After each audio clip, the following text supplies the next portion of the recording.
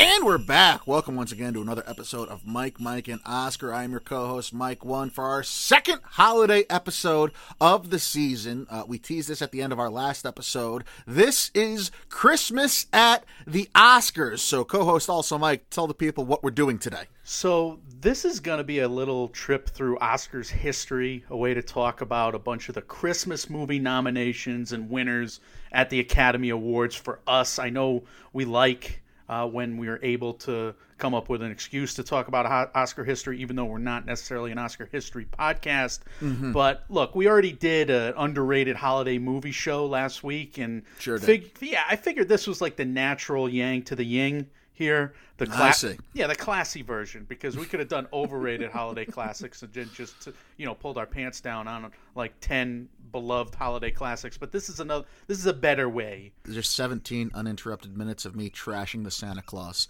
I think that's what the people really want, to be honest. Verbal bowel movements against Jimmy Stewart. No. We like those movies. We're not going to discuss how they're overrated, because if you thought we were going to go that far heel, we didn't. Thank God.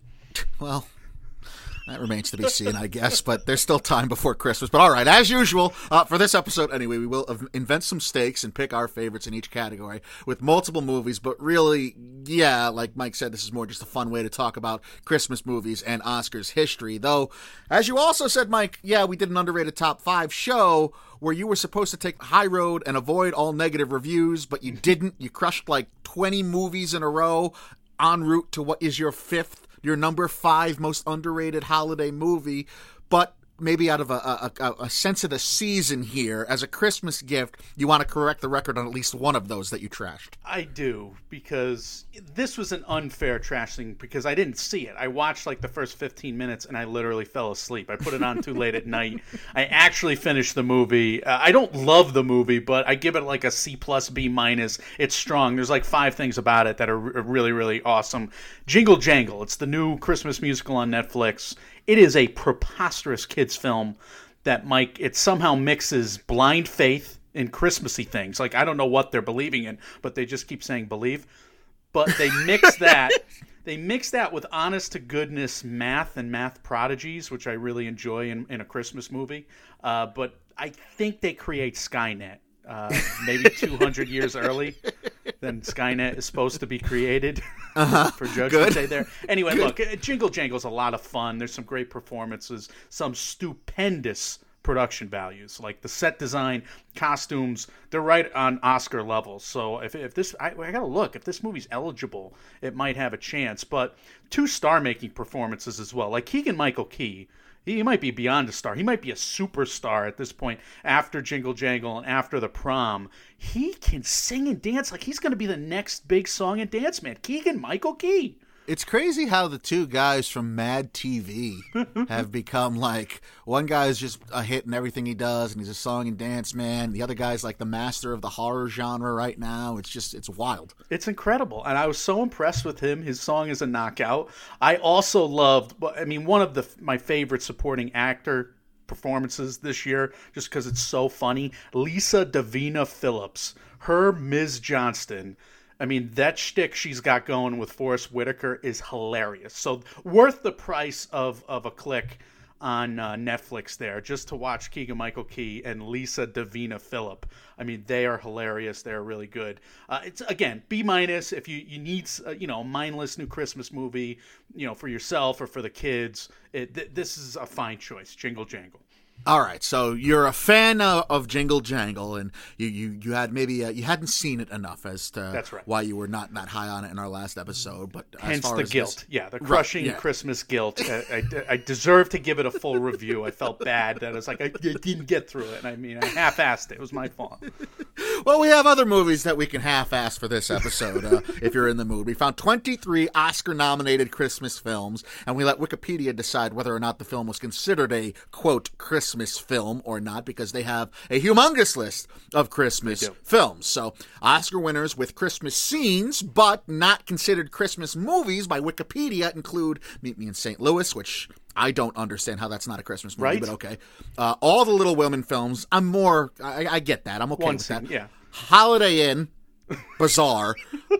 Edward Scissorhands, sure, and Green Book, which I think could go either way. So after I did all the research, I thought about the list, and I kind of went to our underrated doc, and I was like, wait a minute, Meet Me in St. Louis. I didn't put this anywhere, but this is my blaming of Wikipedia right here. This is how we can, duck, essentially, from people who think Meet Me in St. Louis is probably rightly a Christmas film because it's like 25 minutes of Christmas in there, Holiday Inn, etc. Anyway, I'm gonna duck from the criticisms there, and I'm also going to mention InSessionFilm.com. They publish their top 10 Christmas scenes from non-Christmas movies, and to preview some of the Oscar nominees out of that list. Catch Me If You Can, Goodfellas, either of the Harry Potter films they mentioned that were nominated for Oscars. They're not in this list either, because again, I can blame Wikipedia, but hey, the words of wisdom today are also going to be donate to Wikipedia. So you see how I could speak out of both sides of my mouth and praise something and hate something at the same time? I wish I had this tact in other episodes in our past, Mike. Nobody sits on a fence like Mike, and Oscar. We've said that previously in many other episodes, and we're living up to that standard to begin this one for sure. All right, let's go through all the Oscar categories. We do have entries for, I think, all but one category, as a matter of fact. So that'll be fun to get into. We're going to uncover some gems. We're going to uncover some questionable Oscar decisions, I think, along the way. Should be a fun Christmassy episode for you guys. Let's start with documentary short, Michael. Christmas Under Fire was a nominee in 1941.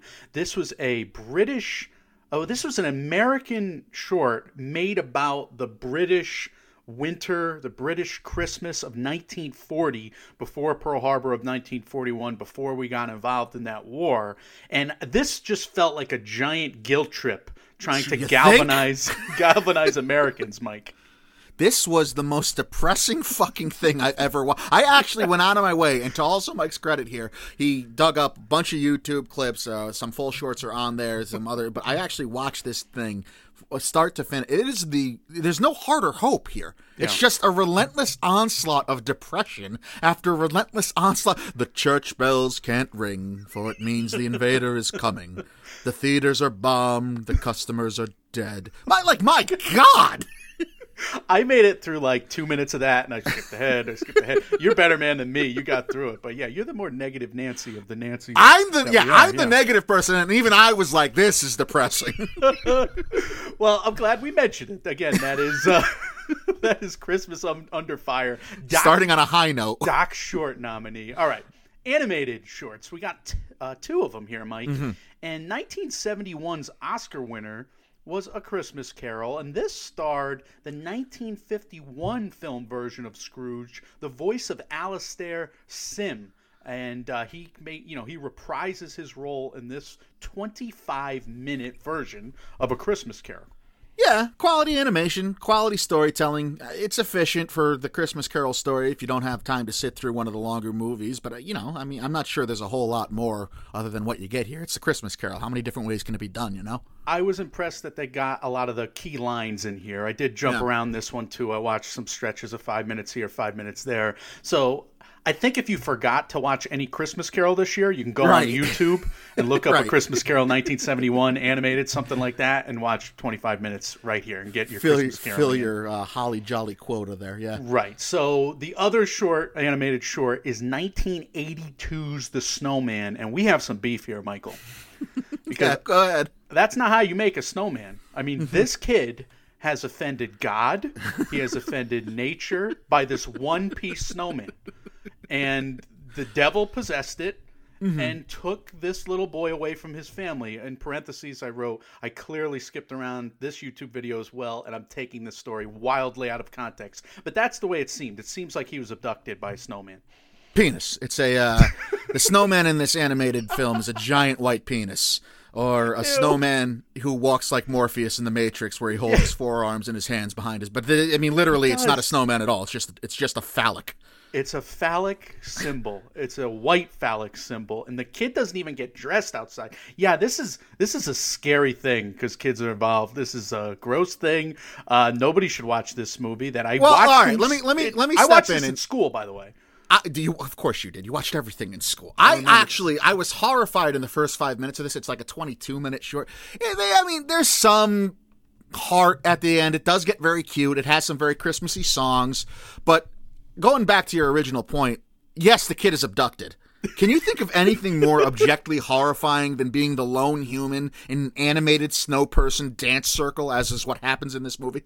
Yeah, don't show your kids this movie. This is 1982's The Snowman, based on this beloved child book that was shown to me in my religious school back in the day, is really a house of horrors. I have no idea why your school would have showed you. What was the context? It was probably, shut the fuck up, kids, and give the teacher a break for an hour. Because that's probably The most important of all educational lessons. But, because 5th and 6th grade wasn't like 5th and 6th grade is now, where the kids move around. Right. We didn't move around at all back then. And the teacher was probably like, yeah. Watch this horror story from 1982. It might be phallic. It might not be. We'll see what kids get it.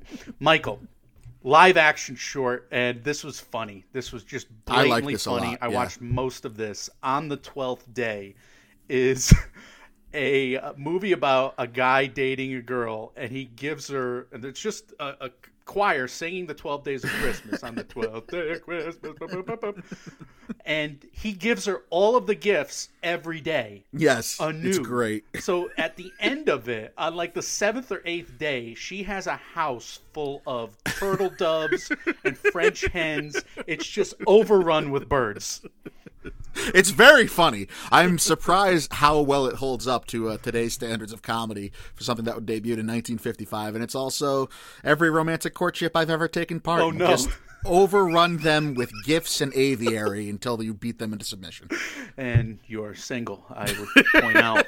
Mike, all right, let's get into our first real category. But it is wild to look up some of these Christmas shorts. And it's sad that we don't get Christmas shorts nominated anymore unless it's like about a kid dying of 7 cancers.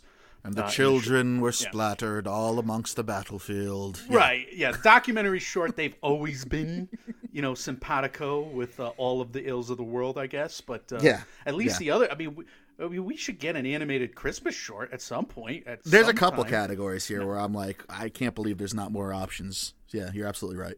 Anyway, visual effects. 1992-93, The Nightmare Before Christmas was the nominee, Mike, and there is like a 6-minute YouTube video on how they filmed actual fire and overlaid it into, Jack Skellington's hand, and this is a stop-motion animated film. So how did they get real fire in there? Okay. Yes, the effects are impressive. How dare you, Wikipedia, or anyone classify this as a Christmas movie? This is clearly a Halloween movie. Okay.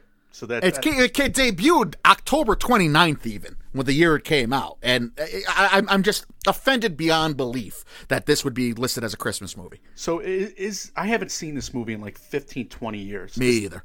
Okay. So I don't remember the plot. I mean, it's obviously on Christmas Eve, and they're turning Christmas into Halloween, is what they're doing?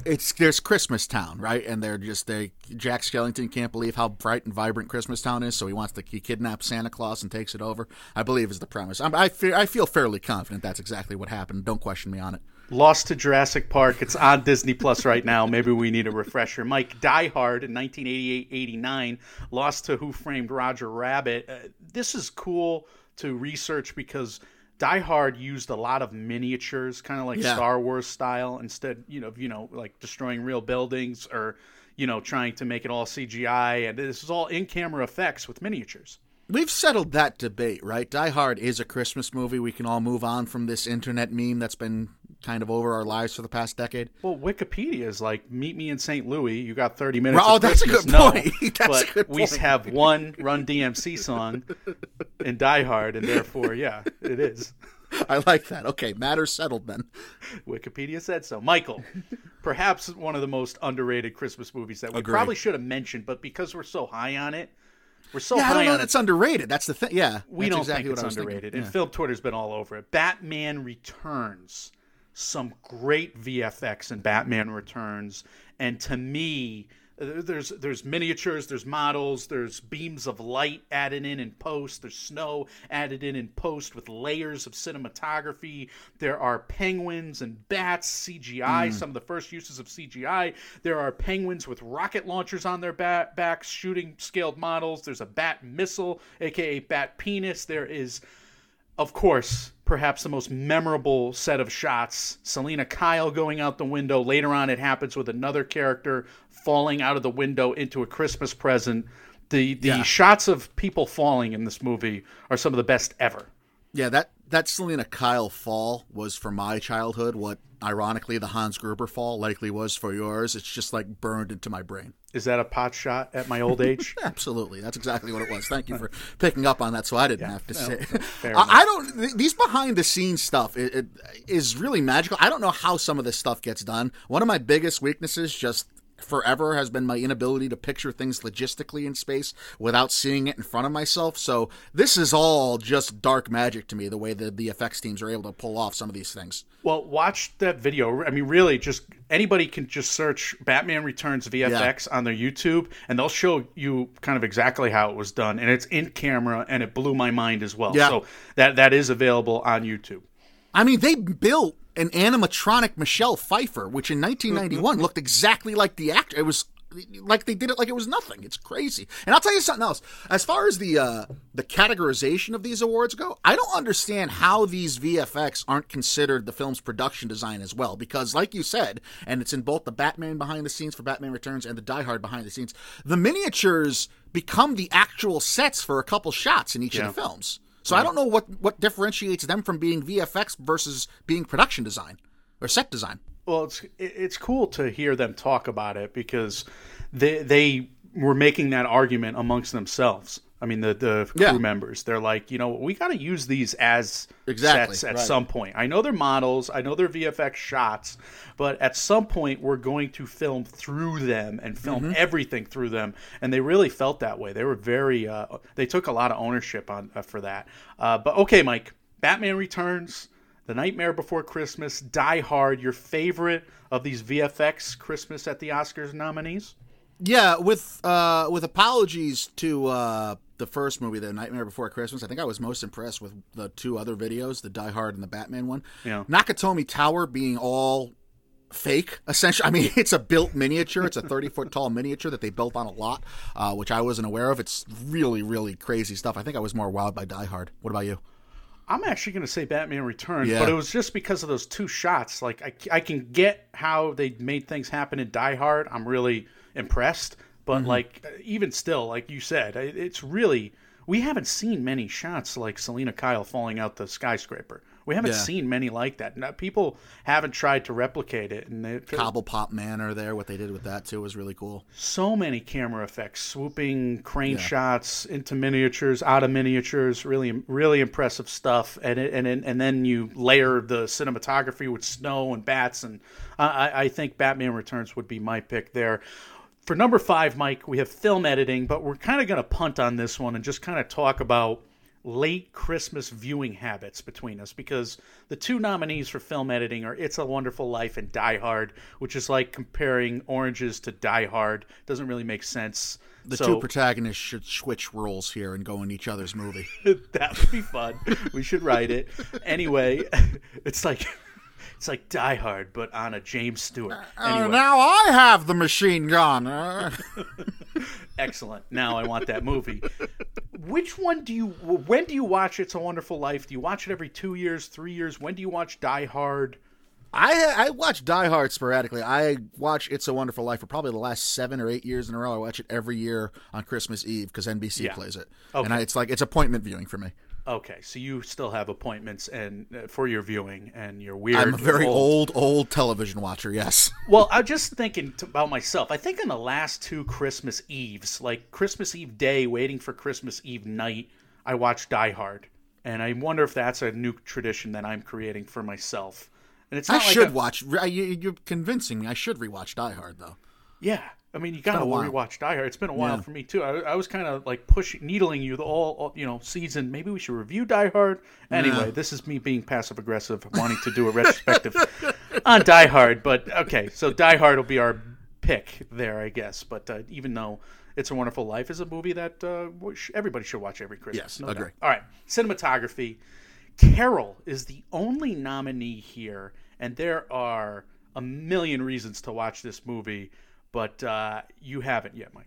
Yeah, I haven't seen this. I'm not proud of that. But speaking of director Todd Haynes, who did Carol, IMDb wants me to believe that Dark Waters came out just last year, and that's impossible. Because I know for a fact that movie debuted like not a month shorter than what feels like 7 or 8 years ago at this point. There's no way he lost that amount of weight. Mark Ruffalo this quick. I just remember being in a theater watching that preview for the first time, and that feels like it was like not a day shorter than 2015. Well, that's a tremendous job of deflecting my guilt trip by you. You're welcome. Thank you. As for the Carol cinematography, I'll just say this. What they do with windows of all shapes and sizes in Carol might be the best cinematography involving windows since Orson Welles removed panes of glass in Citizen Kane. I mean, car windows, shop windows, wet windows, cold windows, snow on the windows. I mean, love through glass is like a motif in Carol that I have not seen in other movies before. It is fascinating, and for hopeless romantics out there, Carol is available on Netflix for your Christmas rewatch, your sad Christmas COVID rewatch, but I do have to watch that one, same. though. It was nominated for 1 billion Oscars. And yeah, we're going to talk about that Oscar race as we go forward. All right, I have to admit, my own guilty watch for the first time watch here. Costume design. Michael, 2 nights ago, I watched Scrooge from 1970. You mentioned it. You mentioned it in in our last Christmas episode. And this is a great movie. I thoroughly enjoyed your Scrooge after being sick and tired of all Scrooges. I didn't want to watch another Scrooge. I watched The Family Man, which was kind of, 1/4 Scrooge. I watched the George C. Scott version, which was all the Scrooge I had needed this season. And I begrudgingly hit play because I said I would on your 1970s Scrooge. And the costumes are terrific. The production design, everything. That Albert Finney performance is as awesomely bad gets. Yes, it is. It reminded me of Tom Hardy as Al Capone, Dracula Capone there. I could see that. That's fair. But Finney is so super talented, and it's such a transformation when he has the flashback scenes. I am in awe of the costumes, of everything in your 1970 Scrooge. I'm heartwarmed to hear this, but you could see where I say it's like the absurdity. It's so British. It's such a British thing. It's almost Monty Python levels. It is the most British thing I've ever seen. They sing in Cockney accents. Thank you very much. Thank you very much. That's the nicest thing that anyone's ever done for me. That's literally how it's said in the movie. If you ever have the audacity to make fun of my Anglophileness again, I swear to God, I'm just going to start singing that song. That's happening. You've been breaking my balls about this for years. Years. And this is your favorite Christmas movie ever. Well, in my defense, I don't say it's my favorite because it's good. But it is really good. I mean, it did work on me. I was very, very surprised that you recommended a movie of this caliber, of this Oscar level to me that I have not seen. That's just an absolute hubris on my part in this relationship between us. I'm very glad to have opened your eyes to something. I was angry at you that you recommended such a good movie. Good. Mike, maybe I could do for you what you've done for me, because I know you have not watched this yet. I have not. The Lion in Winter could give you the same feeling. Katharine Hepburn, Peter O'Toole, a young Anthony Hopkins, a young Timothy Dalton. The costumes in this are kind of silly 1940s, but whatever, it got nominated because they're very colorful and bright. Yeah, amongst other things. I mean, this and Scrooge, these are the first 2 entries that are proof that stereotype about the Academy loving themselves some period piece garb when it comes to the costume design category is true. Lion in Winter lost out in this category to Franco Zeffirelli's Romeo and Juliet, which I actually had to sit through in my high school freshman literature class. And there's a shot in this movie. I think I've talked about this on the show before, but if I haven't, there's a shot in the Zeffirelli version that's just a bare-ass backside of Romeo. That's right. Our assignment was we had to make our own Romeo and Juliet movie, and we had to, go about our own. We were, in groups of 3 and 4. We had to make our own. And we went to my buddy's house to do it, and we shot it. And just apropos of nothing, with no context, in the middle of the movie, he lived on a farm, so we just put a 45-second shot of a horse's ass that was on his farm in the backside. It's just the horse's butt just in the shot, and I just said, do you notice any similarities between our version and the Zeffirelli version? So what I'm saying here is I should have an Oscar too. You should have an Oscar too, and I thought that story was heading towards, like, spiraling towards child pornography, and you all got in trouble. No, God, and you were no. all locked Jesus up in your whole Christ! class. Well, if somebody showed their butt on screen and you're a 15-year-old kid, I mean, No. obviously, We had to show it in class, you sick I know, fuck. but you would have been the sick fuck. That's what I was like as a teacher, somebody has to work with kids. I was just Jesus. like, oh my God, No. what if they moon the camera? These 15-year-old idiots, and then everybody's in trouble. Everybody's in trouble, not just them because they're idiots. God. Everybody's in trouble. But thank Go to God. the next movie, please. Go to the next movie. The horse's ass. Thank you very much. The Lion in Winter is better than that conversation that we just had. Hard Michael, disagree. How the Grinch Stole... We're never going to get past this. How the Grinch Stole Christmas is some of the best costumes I've ever seen. How did it not win? I don't know how that movie didn't win every below-the-line category, every technical category. I mean, they're goofy, but they look so real. I mean, that is a Grinch that looks like a real being. Mm-hmm. Yeah, And absolutely. Jim Carrey I'm there. going to have more about it as we go on here because it's going to pop up in a few more categories. Well, I think they gave it credit in the other category. Finally, Carol is the last of these noms, and it's just very impressive that Carol put together it's high fashion. The high fashion that you get throughout this story, but the fact that Carol was nominated for score, cinematography, and yes, costumes here just makes that Best Picture snub so, I mean, it's so glaring. I mean, look, we had 8 Best Picture nominees that year. If we had a flat 10, Carol's getting nominated, no question. I would think so, yes. Spotlight, Big Short, Bridge of Spies, Brooklyn, Fury Road, Martian, Revenant, Room. Like, I don't know how this movie did not get nominated over Bridge of Spies. I mean, it's offensive to me. I did not like that movie that much, even though I think Rylance is good, Hanks is always good, fine, Spielberg's always, well, a floor of quality. But my goodness, even Brooklyn. I like Brooklyn, but Carol's better than Brooklyn, in my opinion. Anyway, I think the Spielberg thing is part of what ended up getting Bridge of Spies that Best Picture nom. But yeah, 6 noms for Carol. That's actually 3 short of the record for most noms a single movie has without a Best Picture nomination. That record of 9 noms without a Best Picture nom belongs, ironically, again, to 1969's They Shoot Horses, Don't They?, which debuted the same year as Zeffirelli movie beat out Lion in Winter for Best Costume. So there you go. Full circle. Beautiful thing. Wow. And here's my second conversation about a hiney. No. I do remember watching that Romeo and Juliet movie, though, in class that you were talking about. Oh, and, God, I remember being bored out of my mind with it. I remember the teacher told us, he's like, guys, I got this in the butt-only section of the video store. Remember video stores?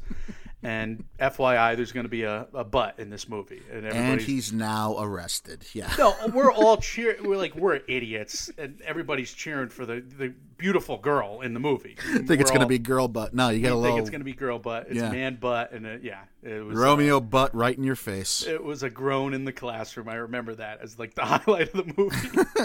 Merry Christmas, everybody. Costume design: Scrooge, 1970. The Lion in Winter. How the Grinch Stole Christmas. Carol, as your picks here. It's got to be Grinch for me. Yeah, it seems pretty easy too. Lion in Winter is more like the medieval garb. Carol they're nice costumes. They're like 50s, 1940s. Right. But in Scrooge is kind of the same thing. But it's Grinch is just unbelievable looking back on it. If I'm DDL from Phantom Thread, I would say Carol. If I'm not, and I'm not, then I would have to say The Grinch as well. How the Grinch Stole Christmas, 2000. Michael, makeup and hairstyling. Batman Returns, mainly for Penguin's prosthetics, I would say. I wasn't invited to the party, so I figured I'd crash. I didn't know how long that quote was going. Scrooged, with Bill Murray, there is some great Jacob Marley makeup. Yeah, Jamie Farr is completely unrecognizable as Jacob Marley in that movie. And Carol Kane is as white as her hair is big in that movie. And also, how about Alfre Woodard is Bill Murray's assistant in that movie, which is not a realization I had until I was doing prep work for this episode. I would have never recognized that. Wow. I did not remember her being in there. That's good. And also, Scrooge has a 38 meta rating, Mike. Yeah.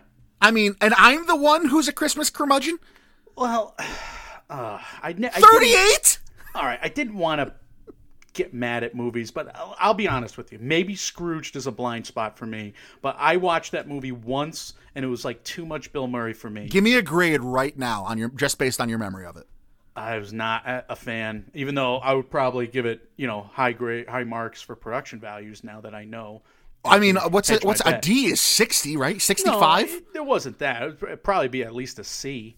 Right. I mean, 38. Come on. Right. And I would imagine it's better. I mean, What About Bob? I rewatched that, and it wasn't as annoying as my first watch. I get annoyed by comedians who go too far. But then again, I like Adam Sandler sometimes. So I have issues. And by that, you mean all the time. Right. He's never made a bad movie. Right. 38 meta rating's probably too low. Okay. How the Grinch Stole Christmas is also in this category. It won makeup and hairstyling in 2000. And Michael, like the Grinch that actually looks like a real creature, the braids on the Who hairdos. Amazing. And then, you got comparing that to Jacob Marley and Scrooge and Danny DeVito's prosthetics as a Penguin Man. How do you choose here? I mean, the backstory is what sways it for me. So I'm going to say the Grinch, and it's because of Jim Carrey, who famously, I think it was back in 2014, I want to say, on the Graham Norton show, recounted what an awful experience being transformed into the Grinch was. Because on the first day, he said it took him 8.5 hours just in the makeup chair to become the Green Christmas Ruiner. And that experience, he got up from the makeup chair after being in full Grinch garb, went back to his trailer, put his leg through the wall, and screamed at Ron Howard saying that he wasn't doing the movie. Carrey was like notoriously mad and notoriously wanted to get off the Grinch because he just couldn't take the makeup. Kazuhiro Tsuji, and I apologize if I'm mispronouncing that name, is the name of the unfortunate person who applied the makeup to Carrey and had to deal with daily outbursts, as Tsuji would tell it, from Carrey himself. So how do we resolve this? What happened? Well, how did Carrey end up staying on and being calmed down? They brought in a CIA operative who's a specialist in dealing with torture. And he had to coach Jim Carrey into how to sit through the makeup applied to him, which Carrey said he put on for 100 separate times throughout the filming of that movie. And he told him different tips and secrets as to how to not lose his mind and get so angry just sitting there. That is fascinating because if you've watched anything Jim Carrey has done or any of the interviews he's done lately, like when he did a thing with Conan, when he did the Comedians in Cars Getting Coffee, apparently like he is a visual artist now. He will stay in his art studio and just for hours and hours and hours. So I wonder if that CIA training and that makeup chair actually kind of paved the way for his last 15, 20 years of being a visual artist. Could very well be. There is definitely a connection there, and there's got to be... Look, if you're in that makeup chair, even if you perfect the Grinch, right? If it takes 8.5 hours the first time, how long do you think it takes in the 99th time once you've perfected the process? Still, like 5 hours, 4 hours minimum? Way too long. Yeah, God bless them. God bless them, everyone. I agree with you. How the Grinch Stole Christmas is my makeup and hairstyling pick as well. Anyway, let's go into production design now. And the lone nominee, Michael, is your movie, Scrooge from 1970. And fun fact about this film, it was shot at the same legendary Shepperton Studios in England there, Surrey, England, that A Muppet Christmas Carol was shot at last year that we praised for production design. Yeah. Last year. So I'm not surprised by how good this movie looked. No, me either. And I didn't know that fact until I read your research there. And, there was something very familiar about the Muppets Christmas Carol. And it did look eerily similar to what I watched so many times as a child. So that's really, really cool to find out. If anything, the lighting was kind of similar. The same hues. So it made sense. I'm surprised at the lack of Christmas movies with production design noms. I don't know if you overlooked this one. The Grinch actually did have a production design nomination. Oh, whoops. Art direction, set direction. It lost to Crouching Tiger, Hidden Dragon. But, I mean, they made basically a practical Whoville for that. So if that wasn't nominated for basically set design, I would have lost my shit. So I think that's what I'm picking even over Scrooge. Okay, I'm glad you did some extra research. And if anybody's at home and keeping score at home, I basically go up and down the Wikipedia list, click on every movie, and that's how I figure out what's been nominated for Oscars and what hasn't been nominated for Oscars. You are a madman, yes. I made a mistake there, and I didn't realize. How dare you miss one nom? I missed fraud. But I probably missed like 4 noms, so I probably should have said that too. I mean, if we are glaringly missing something, do let us know and fill us in. We want to know. do let us know. But like you said at the beginning of the intro here, it's kind of not a half-ass, maybe a 4/5 ass, an 80% ass, 80% ass job on this. But I did my best. I put it together over a couple days, couple sessions. But I missed a nom there. Anyway, I guess out of guilt, I have to pick your nomination. No, I didn't research it. I have to go with Scrooge 1970. Anyway. 10th category here. It's really the 10th and the 11th categories. Best sound. I don't have a lot on this one because, again, you kind of got to watch the movies. But yeah. Lethal Weapon is considered a Christmas movie by Wikipedia, nominated for Best Sound, guys. The Polar Express was nominated for mixing and editing. Die Hard was nominated for Best Sound and Best Sound Effects. It's a Wonderful Life was nominated for Best Sound Recording, which was one of several sound categories back in the 1940s. What do you think of this category, these categories, Michael? Has anybody ever understood them whatsoever? No. I mean, sound, I'm sure I'm just disrespecting the hardworking sound editors and sound mixers out there. I could tell you that lay people that aren't in that industry, like us, no, have not. I remember, as far as this category goes, I remember being most impressed by the sound of the Polar Express. I'm sure that's because I had the most attachment to the story, the actual book, as a child. Oh, so good. I was probably more into it the first time watching. But I'm sure if I dove into either of the action movies, I'd be wowed, especially Die Hard, because of what we talked about and how meticulous the technicals were and how amazing they were, especially for an action movie at the time, which, again, I really do highly recommend everyone go seek out the behind the scenes for both Die Hard and Batman Returns about what the VFX was and how they were done in those movies. Mm-hmm. It's a Wonderful Life lost out Best Sound Recording to the Jolson story, which really just feels racist and even talking about it, so we should probably just move on quick. Well, I tell you, the Trial of the Chicago 7 should get nominated this year, and that reminded me of the It's a Wonderful Life nomination, and I'm also asking similar questions about racism regarding all these movies. So, yeah, I mean, white guys should just talk really fast and move on. I guess you're right. Good God, sound category, it's not your fault. But I just understood mixing and editing, and now we're all best sound design. Jumbled into one category. Yeah, but I don't know if we'll have an action movie, a music movie, and then a drama like Chicago 7 this year. We might, but I mean, I guess Tenet is being crushed online on film Twitter, so Tenet is probably the obvious sound nominee that would have been, that could have been, that won't be. Anyway. Well, he should have. Christopher Nolan's big mistake was not putting a bong that played in every scene like he did with Inception. That is a mistake. Michael, original song. Movies is easy. Original song. We have 1970s. Thank you very much from Scrooge. Right. Preposterous that got nominated. I like the use It's a catchy song. It's a nice song. It fits well in the movie. Best song, Oscar level song. Look, it's not like Coco Remember Me levels of different experiences. Thank you. There are 2 times in that movie where it plays, and the first time I laugh really hard, and the second time I was tearing up. I mean, the movie worked on me, and I've seen. I'm very happy to hear that. I'm very proud that you took the dive and it worked on you. But I mean, this it's a Monty Python song. I can't. There's no other way to explain it. I loved it though. I really did. It was the highlight of the film for me. I really really enjoyed it. The Polar Express. Believe, Michael, this was performed by Josh Groban. Do you have an attachment to either Josh or Polar Express, like you said? No, but this is such a Josh Groban song. Okay. I mean, it's so Josh Groban. We have Home Alone, Somewhere in My Memory. Now, this is the song that was sung in the choir, right, in the church. I thought this was just some reprised Christmas. Yeah. I just thought that was a Christmas carol that they took from somewhere and they sang it in the church. No, I was totally fooled years and years later now that this is an original song.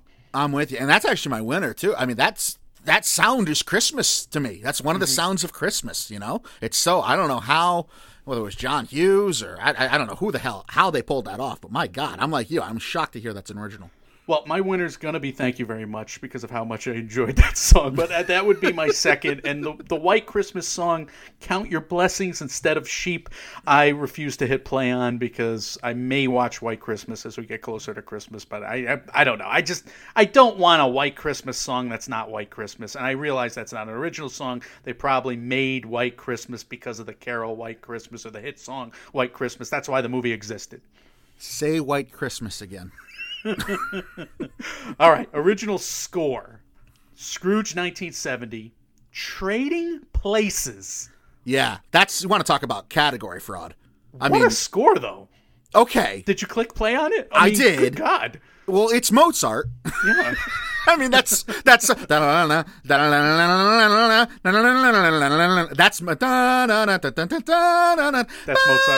That's a Mozart song. Okay. Yeah, maybe I should have recognized that that's Mozart. And maybe people were dumb like me. The comment section of that YouTube video is just hilarious, too. It's just people, this is Mozart's song. Well, all right. So Rubes, like us and the Academy, nominated it for an original score. The Preacher's Wife. This was Hans Zimmer. Obviously, the soundtrack was, selling through the roof because Whitney Houston is involved in this Denzel Washington movie. This is a solid movie, I remember. I don't know if it's underrated, overrated in terms of Christmas. Maybe it is a bit underrated. I was considering it for our last episode. I don't know that I've ever seen it, but you're right. It's loaded with talent, and the score was just delightful. Yeah. It's Hans Zimmer, so of course it would be, but it's just so good. Well, I guess if you were in the world of The Lion in Winter, you would expect the score from The Lion in Winter. It's just a bunch of horns. It was the winner that year from John Barry. A bunch of horns, a bunch of announcing of arrivals and that kind of thing. And for a play that's kind of smaller scale and in a lot of regal rooms, you needed this booming score to remind you that you're, in the room where it happened, to take a phrase from Hamilton there. The presence of royalty. Yeah, I mean, so the score sold you like Game of Thrones season 1 before they had the budgets they had. Anyway, Carol, Carter Burwell's score is haunting as hell. It's brilliant. Reason to watch this movie, Mike, just for the score alone. Am I watching Carol or am I watching Lion in Winter? Pick one for me. Oh, how do I pick? One's like an all-time favorite, and other's a new classic. I don't know. How romantic are you feeling?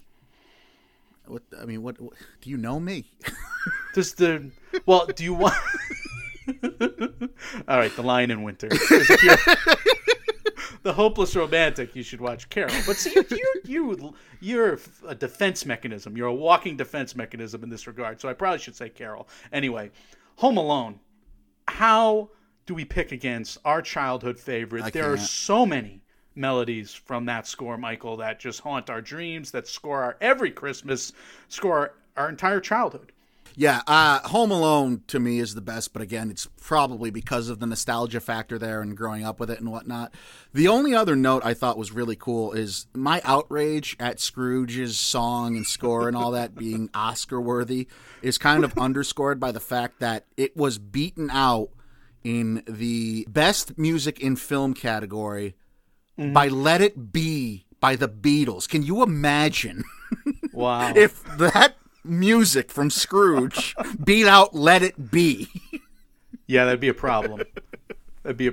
Anyway, sometimes I give the Academy a lot of crap, and sometimes they should be applauded. Sometimes they vote Let It Be over Thank You Very Much. We have a complex relationship with our Academy, guys. Mike, and Oscar. It is a strange dynamic that the two Mikes have with that trophy, but there we agree with the trophy. Yes. Michael, I'm also picking John Williams' score for Home Alone for nostalgic reasons, amongst many others. I'm surprised it didn't win that year, but Carter Burwell's score from Carol, and all these are really strong nominations. Agree.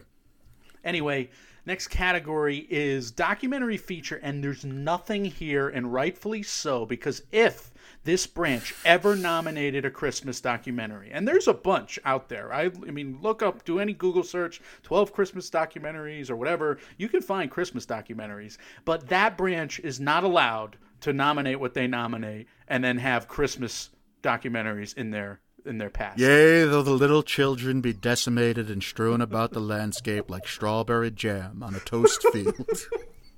Right? Just 90 minutes of the most depressing, fucking un-Christmas, un-jolly shit you've ever... The horrifying visuals. They're not allowed. No. I agree. Yeah. They're not allowed. Like Christmas in Syria, I don't want that documentary. No offense. I watched the Syria documentaries. I watched 10 of them.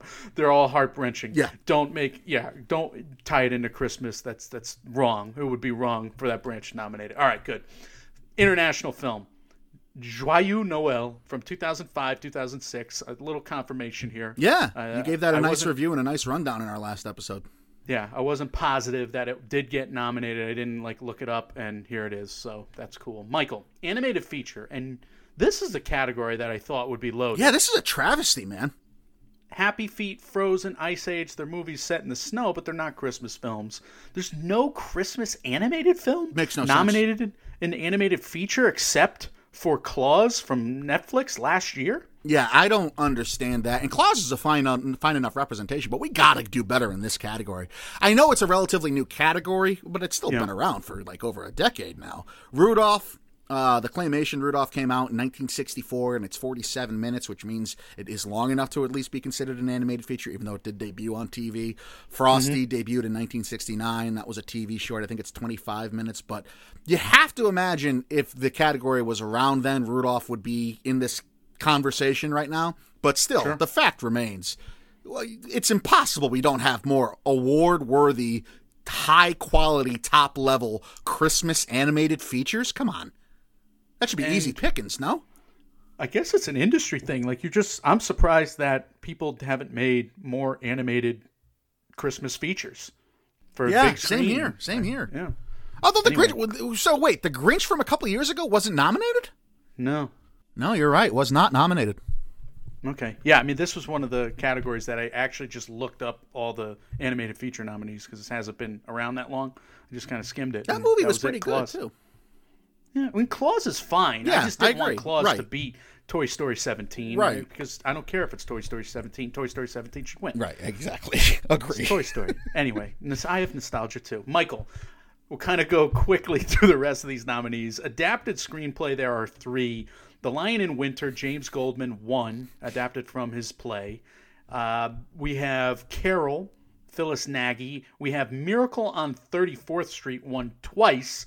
For motion picture, story, and best screenplay. How about those confusing categories? Yeah, those are confusing categories. I don't know what the difference is.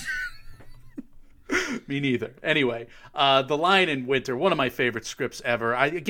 Going back to Ma Rainey last episode, I love it when these plays are nominated and adapted. This felt like just reading your copy and going through the doc you set up. This felt like you just subliminally trying to push me towards watching The Lion in Winter. So I was just, I'm not watching this movie, Mike. Stop trying. I don't put it first for no reason. I mean, I put it first for that reason. But it beat out Neil Simon's The Odd Couple. It beat out Oliver, which won Best Picture. Oh. And it beat out, The Lion in Winter beat out Rosemary's Baby that year in 68, 69. Interesting. You're still not watching. I wonder if that was a genre thing or if... Because Rosemary's Baby was very controversial at the time. Mm-hmm. But you can wonder all you want. It's a great screenplay, and it should have won because. Oh yeah, I'm not trying to take anything away from it. Yeah, I'm not trying to take it. I'm just curious about horror and the Oscars is always something that I'm going to be fascinated with. Anyway, Carol lost to The Big Short, and Miracle on 34th Street. I don't know when the last time you saw this movie, but I rewatched it for this. And the legal loophole that they use, I'm not going to spoil it. It's kind of funny. It's adorable. But the legal loophole, is there any chance you remember it? And can you just say, yes, it could fly and make the argument, or no, no way? Were they going out on a limb here, Michael? Okay, here's what happens in 2020 if that courtroom scene happens in real life. Santa is taken away in cuffs. Yeah, good. And the postmaster and that lawyer would be held in contempt. Credits. That's the movie. That's your Miracle on 34th Street in 2020. And it doesn't, you don't need the judge from the trial of Chicago 7 to be involved. Just any normal judge. Right. I mean, having that much evidence just dumped on, I mean, that alone would have caused a scolding in the courtroom. Anyway, delightful movie. Still great. Miracle on 34th Street. I don't want to throw shade on it. No, it's going to come up a few more times, too, in these last few categories. I'm picking The Lion in Winter. You don't? I can't. Yeah, the only one of these I've seen is Miracle on 34th Street, and I don't even know that I've seen that version of it. So I have to sit this one out and just trust your judgment. Michael, original screenplay. There is one Wikipedia approved, Wikipedia stamped Christmas movie here, and guess what Christmas movie it is? It's a strange pick. Yeah, no shit, huh? In Bruges from Martin McDonagh. 3 Billboards, Martin McDonagh in 08-09. He lost to Milk and Dustin Lance Black's screenplay. So In Bruges is a Christmas movie. Right. Why? Meet Me in St. Louis, not a Christmas movie. Yeah. Catch Me. It seems a little off. It seems a little off because I've seen In Bruges quite a bit. I enjoy that movie even though it doesn't quite It's good. age It's funny. all that well. It's kind of messed up.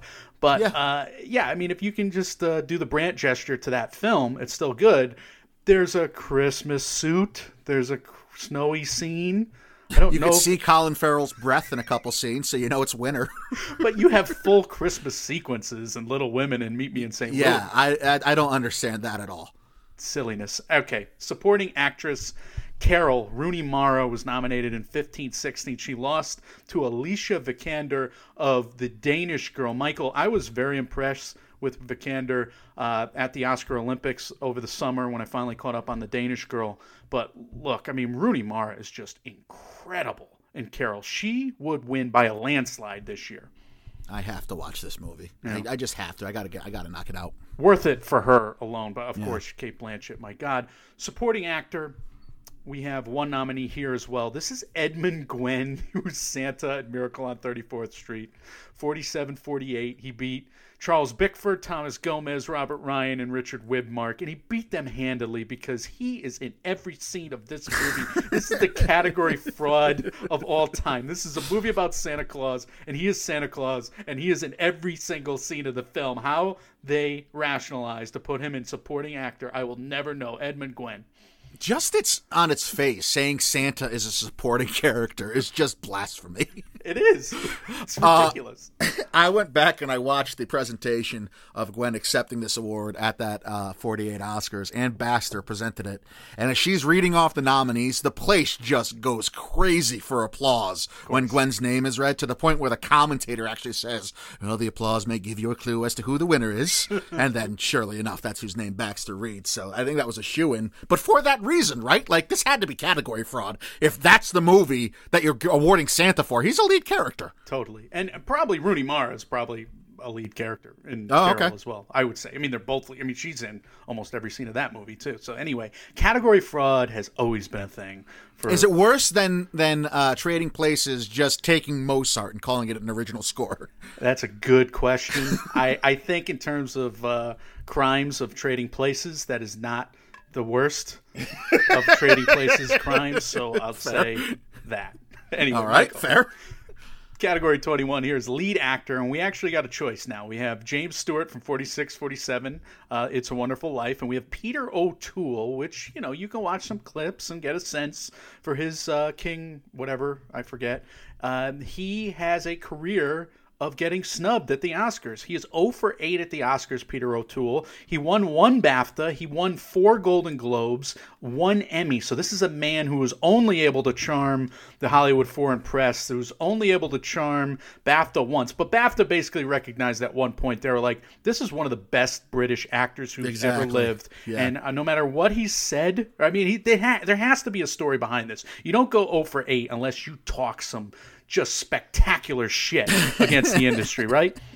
I don't know how he didn't win for Lawrence of Arabia. I always assumed he did. And The Last Emperor won 9 Oscars in 1988, and he couldn't get like a legacy nom and win for supporting in that movie. That's crazy to me. He finally did get an honorary Oscar in 2003, but IMDb, if you go on his CV, his bio page doesn't even say he's a one-time Oscar winner. It just says he was nominated 8 times. Do you think if you're Peter O'Toole, you've had this illustrious career, you're one of the best actors ever to do it, would you even want that Oscar like, I'm sure the answer is yes, okay? I'm sure the answer is sure, of course you want the Oscar. But after doing everything he's done, do you think he actually cared about being given the honorary Oscar in 2003?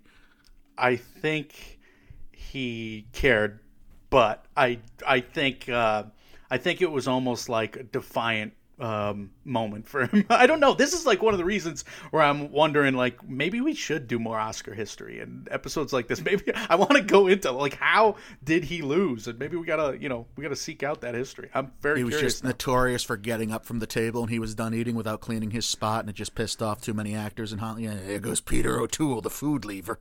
This is where our ignorance is taking us today. Yours and mine. I just stutter and you just, okay. It's Christmas break. You're picking James Stewart Stewart, or are you just giving Yes. Peter O'Toole any kind of Oscar recognition? No, you're picking Jimmy his streak continues. I'm picking Jimmy Stewart. Yeah, I'm picking Jimmy Stewart as well because it's a Christmassier movie. Yes. And The Lion in Winter probably should not be considered a Christmas movie, really, because they're just and then again, it's like works as a crazy family at Christmas movie because they're kind of defining the fate of the kingdom based on all their arguments, but Trying to it's basically Hamlet in a way. Yeah, there's some it's of that there. again, it's like the Family Stone but better. In that way, That's exactly what I thought of when I watched the trailer for it. Another movie I got in trouble for slamming. Anyway, Michael, lead actress. We have Cate Blanchett from Carol. She lost to Brie Larson of Room in 2015-16. We have the winner in 68-69, Katharine Hepburn, who won in a tie with Barbara Streisand as Fanny Brice in Funny Girl, which was a watch that I enjoyed this year, watching it for the first time, Funny Girl. The Lion in Winter's Katharine Hepburn versus Cate Blanchett here. So, having only seen the trailer for Lion in Winter, Hepburn is killing it with the line she's given in that trailer. I mean, she's staring daggers right at Peter O'Toole and just talking shit to him the entire time. It's really impressive, even for just a 3-minute cut. She is an estranged wife of his, and he's trying to kind of usurp her power, or he's holding that over her head. Where they're trying to figure out who's the heir to the throne. Is it Hopkins? Is it Dalton? Is it somebody else? And Peter O'Toole and Katharine Hepburn are going mano a mano that whole movie. It's great. Yeah, it is. It does give me, motivation to want to seek it out and watch it. But again, we'll have to defer to your judgment here. Well, she won the year before, so she won 2 years in a row. She won for Guess Who's Coming to Dinner, and she won for The Lion in Winter. I love Cate Blanchett and Carol, but I got to go with Katharine Hepburn here. And it almost, out of reverence, I would say, and the fact that Cate Blanchett seems to be with me because she played Katharine Hepburn so perfectly in The Aviator, she would agree that we'd have to pick Katharine Hepburn here. It all comes full circle once again. Michael, only one director of a Christmas movie, according to Wikipedia, was ever nominated, and that's Frank Capra in 1946-47 for It's a Wonderful Life. He lost to William Wyler, as that movie and many movies did that year, to The Best Years of Our Lives. What did you think of the direction of that film? So if it's the entire life is wonderful, and he lost out to a movie which is saying specifically there's only these particular years which were the best, that's all I've got there. I'll finish your train of thought. I mean, movies are probably better made about years of our lives rather than an entire life. I would agree with you. I mean, we just saw a movie recently where Mank. Yeah, Mank, who's like, the guy who was his editor, who became a famous actor years later. Anyway, Mank's editor in that movie's like, you can't make a movie about somebody's whole life. You can only, try. I think Mank says this to him. Gary Oldman says this to him. You can only fool them that it's. So he was defending his circular story structure. I appreciate you taking my nonsense and turning it into an actual point there. So good job by you. It's true. Anyway, all right, Best Picture, last category. 3 Christmas movies, according to Wikipedia, exist in this category. Were nominated at the Academy Awards. It's a Wonderful Life, Miracle on 34th Street, and The Lion in Winter. They all are Best Picture losers. Michael, do you have an opinion on the Best Picture nom of Christmas at the Oscars? I mean, if it's a Christmas movie and we're talking about the best picture of Christmas movies, it should be It's a Wonderful Life, I think. Or Miracle on 30. I guess the cynic in me, the harsh critic, the bitter individual, would go for the power grab movie instead that has just nods to Christmas in it. But It's a Wonderful Life for me. The Lion in Winter is the best movie here, but even my calloused humbug heart could not say It's a Wonderful Life or Miracle on 34th Street. And again, I enjoyed my 34th Street rewatch after like 15, 20 years. I watched that the other night, and It's a Wonderful Life. I'm kind of, I probably watched Die Hard and It's a Wonderful Life around Christmas. I will not be watching it on NBC because I'm not an appointment viewer anymore. I'll watch it on Amazon Prime, which I think it's at. Miracle on 34th Street, folks, is on Disney Plus, and The Lion in Winter is only VOD right now. Again, you can watch coupled Lion in Winters. It's not the Glenn Close, Patrick Stewart version, although that's pretty good too. This is Peter O'Toole, Katharine Hepburn from 68-69. Should make a movie about a guy who can't tell the truth between the months of October to January and call it Lion in Winter.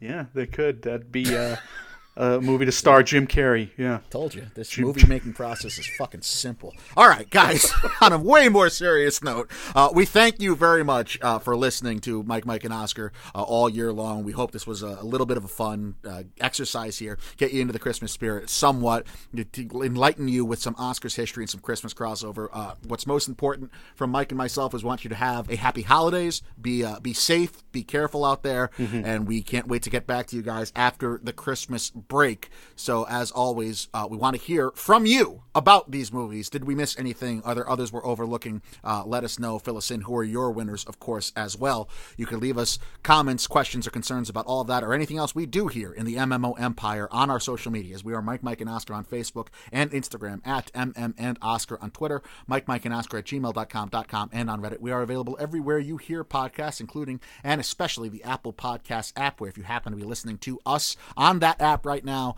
as a little Christmas gift, you could go in, take 10 seconds, and leave us a 5-star review. That'd be the best gift that we can get for ourselves this season. They truly help out a lot. Michael, say your words of wisdom here, and let's let the people know what's coming next from MMO. So, words of wisdom was donate to Wikipedia, although you said a lot of things, but very wise and nice about wishing people happy holidays. That should be considered as well.